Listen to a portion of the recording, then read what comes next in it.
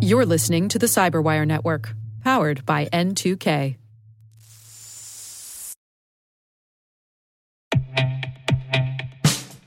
And now, a message from Cyberbit. Mastering cybersecurity is like mastering a sport. You build muscle memory through rigorous practice, then you train as a team to foster cohesion while operating under pressure. Like athletes, cybersecurity professionals thrive on hands-on simulation. But traditional courses, certifications, and open-source labs won't build you a winning team. You need Cyberbit. Cyberbit offers a hyper-realistic simulation environment for your SOC, IR, and C-suite to refine your skills, all using the market-leading SIMs, EDRs, firewalls, and WAFs they use every day. Cyberbit is offering Cyberwire listeners a free live-fire exercise. Sign up your team now at cyberbit.com/cyberwire.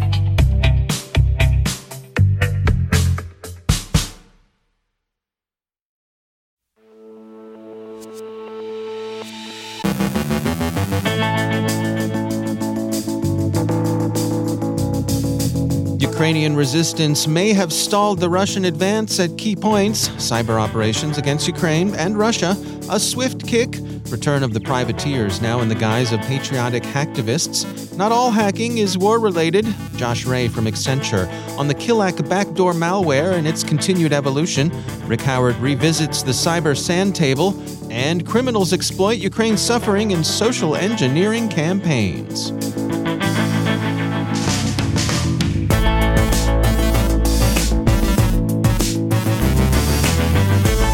From the Cyberwire studios at Data Tribe, I'm Dave Bittner with your Cyberwire summary for Monday, February 28th, 2022.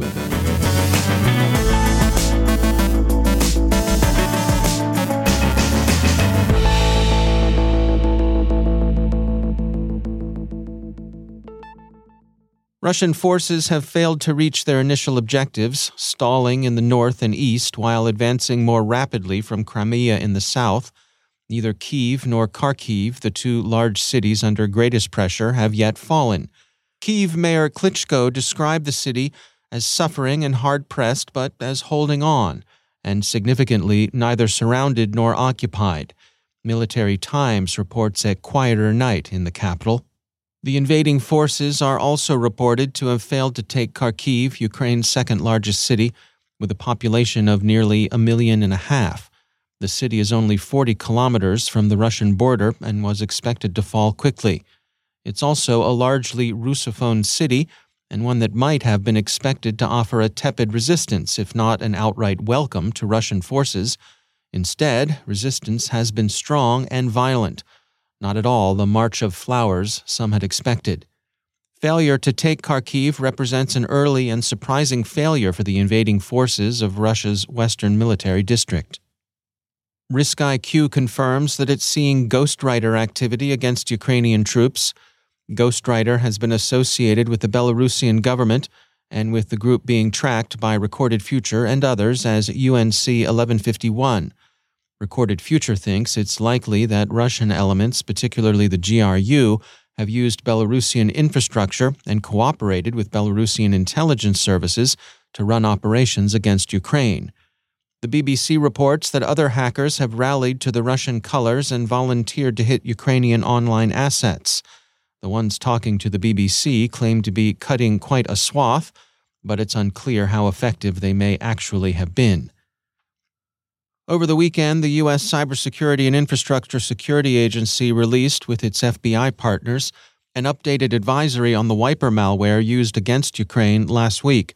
The advisory is principally forward-looking, intended to suggest defensive measures that U.S. and allied organizations might take to protect themselves should the attacks expand beyond Ukraine, but it also contains significant information about last week's attacks. Most of the attention in the hybrid war has gone to Russian attacks against Ukraine, but there have been operations running the other way, too. Hacker News reports that Russia's National Computer Incident Response and Coordination Center has warned its domestic clientele that cyber attacks against Russian critical infrastructure are to be expected. The hacktivist group Anonymous seems to be siding with Ukraine, although as always it's difficult to know who speaks for an anarcho-syndicalist collective, according to ZDNet. As always, statements by hacktivists should be received with cautious skepticism. Anonymous, however, has claimed responsibility for an attack against Russian media outlet RT, and RT was indeed knocked offline by a cyber attack, the Daily Beast reports. Ukraine's government hasn't been reluctant to call for hacktivist volunteers. Bleeping Computer reports that Kyiv is calling for an IT army to take on Russian targets, and that it's also released a target list. Russian government agencies, government IP addresses, government storage devices and mail servers, 3 banks, large corporations supporting critical infrastructure, and even the popular Russian search engine and email portal Yandex. Mikhailo Fedorov, Vice Prime Minister of Ukraine and Minister of Digital Transformation of Ukraine, tweeted out the call, quote, "We are creating an IT army. We need digital talents. All operational tasks will be given here. There will be tasks for everyone. We continue to fight on the cyber front. The first task is on the channel for cyber specialists." End quote. Caveat emptor for those considering freelancing, however much one might wish Ukraine well. Cyber operations can be difficult to control and are inherently escalatory, Dragos's Robert M. Lee reminds us. Russian Foreign Minister Lavrov last week offered to negotiate with Ukraine, but the New York Times reported only after Ukraine ceased all resistance to Russia's special military operation. That hasn't happened, and Ukrainian resistance has, if anything, stiffened. Apparently, unconditional surrender is no longer the price of negotiation, as Moscow has agreed to meet today with Ukrainian representatives to seek a resolution to Russia's war of choice. Representatives of the two sides have now agreed to meet at a checkpoint close to the Belarusian border, according to Politico and many other sources. President Zelensky has not expressed high hopes for the meeting. The Guardian quotes him as saying, "I do not really believe in the outcome of this meeting, but let them try, so that later not a single citizen of Ukraine has any doubt that I, as president, tried to stop the war." End quote. Bloomberg describes the Russian delegates to today's talks as a relatively low-level contingent composed of deputy defense and foreign ministers. But the fact that Russian officials seem willing to negotiate at all without insisting on their earlier preconditions suggests an erosion of confidence in the military situation.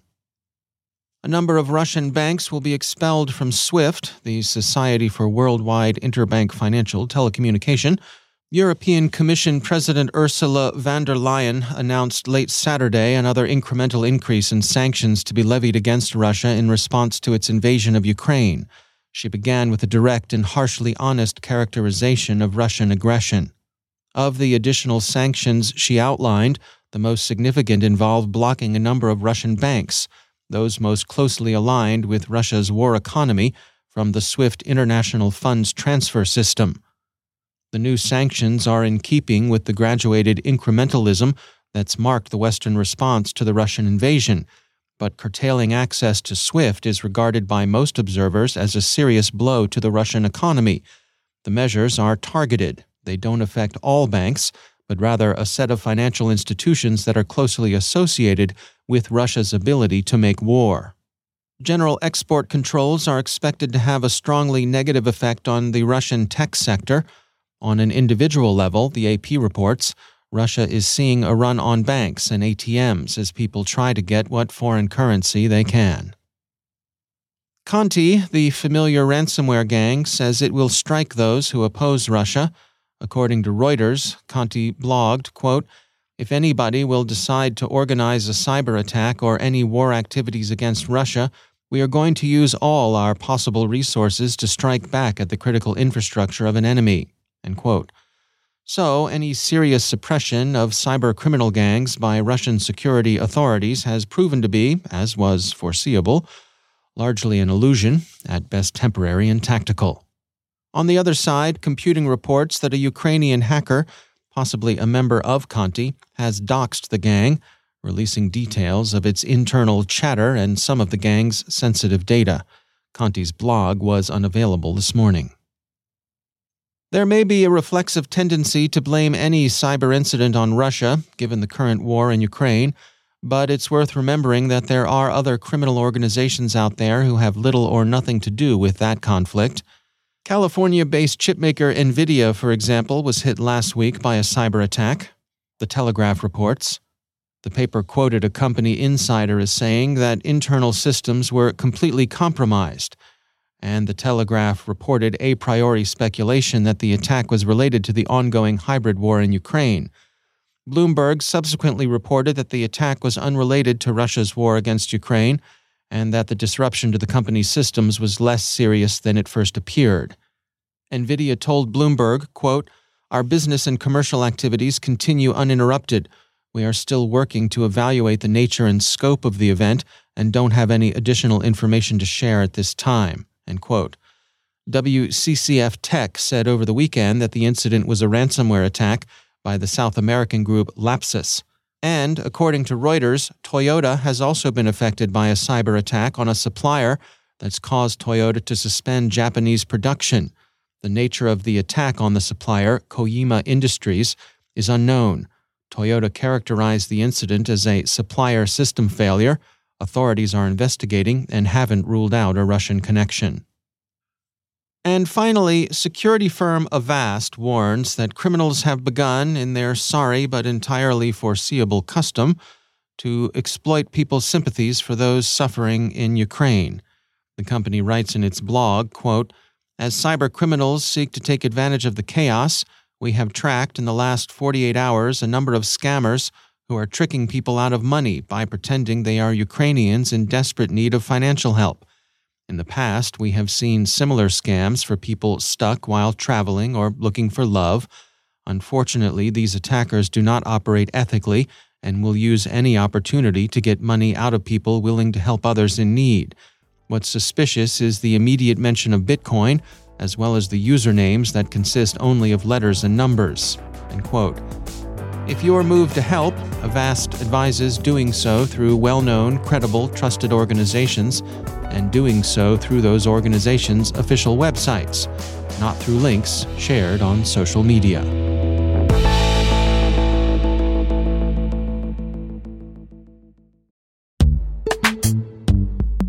Every day, your IAM tech debt grows. Your multi-generational services struggle to work together. Building an identity fabric can fix this. It makes all your identity tooling stronger and allows you to connect any app to any service you want to use, with zero coding, zero maintenance, and zero app downtime. Strata's identity orchestration platform separates the identity logic from your applications, so you can optimize existing IAM tools and manage them in a single control plane. Now, every vendor, standard, and architecture work together. In short, building your identity fabric means you can secure your non-standard apps, keep your complex access policies, retire outdated IDPs, and modernize in record time. So build your fabric with Strata Identity and get rid of tech debt for good. Visit strata.io/cyberwire, share your identity priorities, and receive a pair of AirPods Pro. Offer valid for organizations over 5,000 employees. Connect today at strata.io/cyberwire.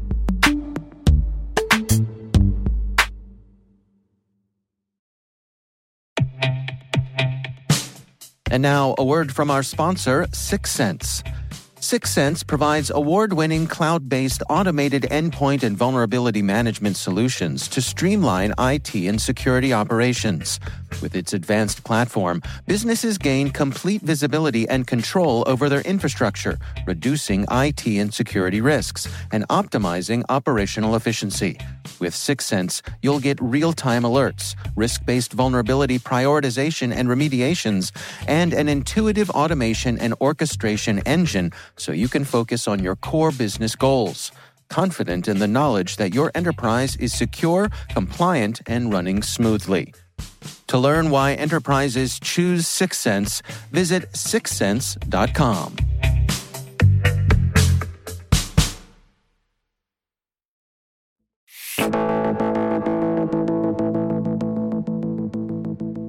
And it is always my pleasure to welcome back to the show the CyberWire's Chief Security Officer and Chief Analyst, Rick Howard. Rick, welcome back. Hey, Dave. So for this week's CSO Perspective episode, you are dusting off your cyber sand table to talk about an infamous breach from the past. But let's first things first here.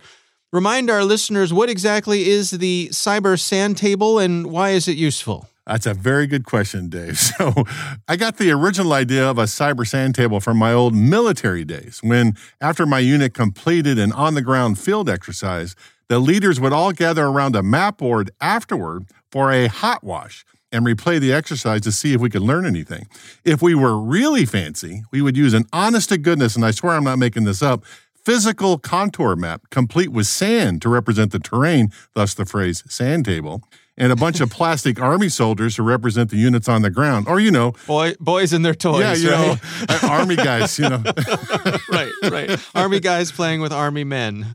Yeah, and I know that there's people in the audience that don't really like to use the military metaphor in conjunction with cybersecurity. So this is no different from when Tom Brady, the recently retired and perhaps most successful NFL quarterback of all time, studied hours of game film each week to prepare for his next contest. And what I'm advocating for here is that network defenders should take the time to review the game film, if you will, of publicly known breaches to see if we can learn anything to improve our own security posture.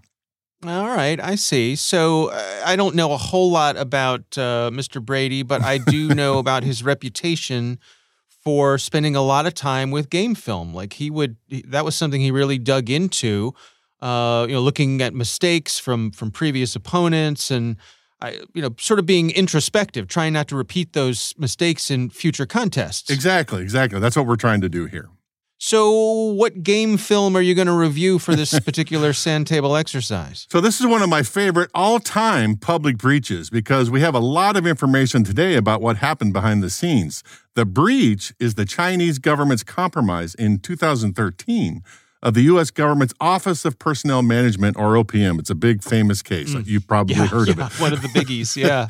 I think what people forget, though, is that the breach resulted in one of the largest hauls in a publicly known cyber espionage operation in terms of the sheer tonnage of personal data stolen, like some 20 million background check records, each containing 10 years' worth of data. And the most impactful in terms of how long the information stolen will be useful to the Chinese government, since it will take at least 50 years before the people that belong to those 20 million records will age out of the government workforce. And I don't know about you, Dave, but I'm still pretty mad that this happened. I'm extremely mad. Many in our audience got the letter from OPM I got the letter saying, hey, my records were stolen. And when you read the accounts of what happened, it reads like a Marx Brothers farce, something like, Night of the Opera or something. I mean, it's that nuts. OPM had no security team to speak of, no security tools deployed, and a leadership team who, year after year, ignored their own internal inspector general about how serious the issue was, and they went up against a world-class cyber operator named Deep Panda. OPM, they didn't have a chance. Yeah. My recollection, never having had a security clearance myself, and honestly, never wanting one. I'm very happy that I don't have one now. Yeah, I don't need that kind of anxiety. But I have been on the side of having neighbors who have them, and so having those phone calls, those interviews. Neighbors saying, "Hey, is it okay if the people who do the security clearances give you a call?" And just because of that, it made me wonder to what degree was my information in anything from OPM, because just from being on the sidelines. You were definitely scooped up, right? So the Chinese know about you, Mr. Bittner, okay? And so they're coming for your food or something. I don't know. All right. Well, do check it out. It is CSO Perspectives. That is part of CyberWire Pro. You can find out more about that on our website, thecyberwire.com. Rick Howard, thanks for joining us. Thank you, sir.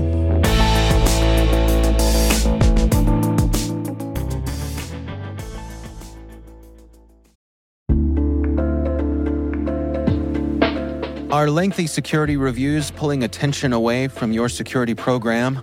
With the largest network of trust centers, Vanta can help you streamline security reviews to win customer trust, save time, and close deals fast. Proactively demonstrate security by showcasing key resources like your SOC 2 or ISO 27001 and provide real-time evidence for passing controls. And when a security questionnaire is required, Vanta takes the first pass for you. Visit vanta.com/cyber to take a self-serve tour. That's vanta.com/cyber.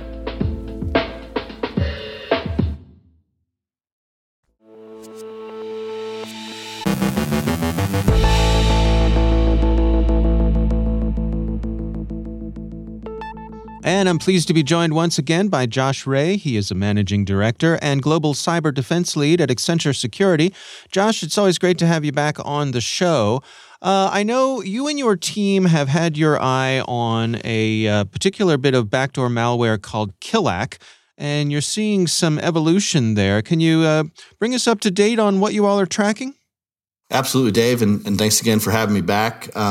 This is really geared towards the cybercrime kind of research community for those listeners out there. And it's about the evolution or continued evolution of really the Killac malware. I think version .028 has come out here. And, the Killac PowerShell malware that one of our senior cybercrime threat analysts, Kurt Wilson, was actually telling me about. Many in the community know that it's a PowerShell malware that's been leveraged as part of ransomware operations by threat groups like Fin7. And Kurt was telling me that he's seen Killac updated about 9 times from October 2020 to now. So this is a really good indication that the threat is, actively evolving to continue to avoid detection.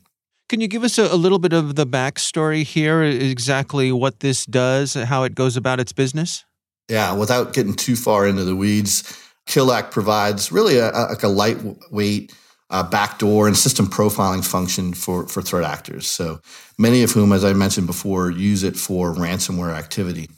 This is a post-compromised malware, so it's a stage 2 malware. And, the stage 1 is typically a spear phishing type of attack from what we've seen.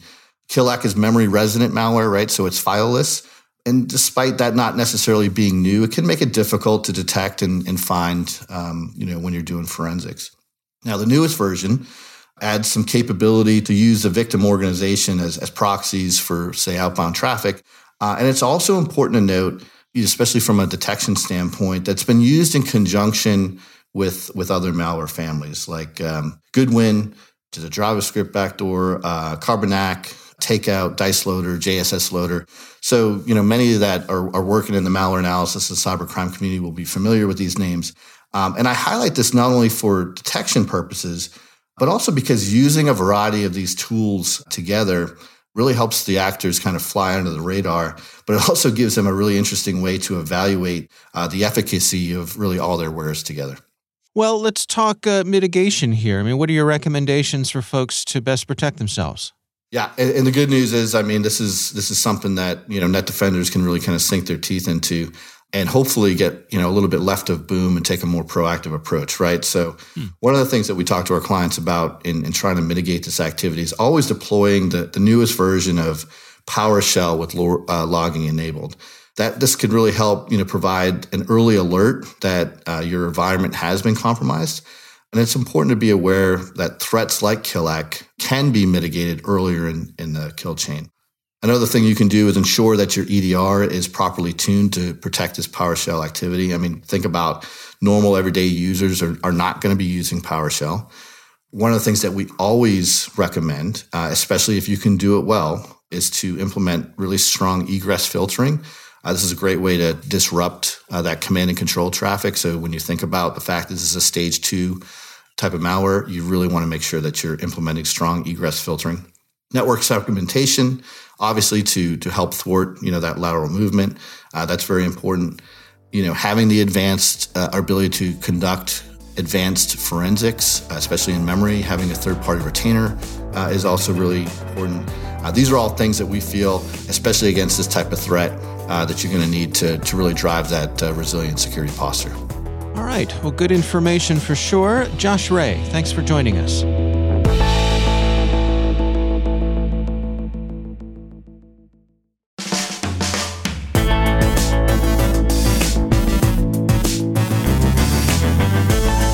And that's the Cyberwire. For links to all of today's stories, check out our daily briefing at thecyberwire.com. The Cyberwire podcast is proudly produced in Maryland out of the startup studios of Data Tribe, where they're co-building the next generation of cybersecurity teams and technologies. Our amazing Cyberwire team is Elliot Peltzman, Trey Hester, Brandon Karpf, Eliana White, Peru Prakash, Justin Sabi, Tim Nodar, Joe Kerrigan, Carol Terrio, Ben Yellen, Nick Valecki, Gina Johnson, Bennett Moe, Chris Russell, John Petrick, Jennifer Iben, Rick Howard, Peter Kilpie, and I'm Dave Bittner. Thanks for listening. We'll see you back here tomorrow.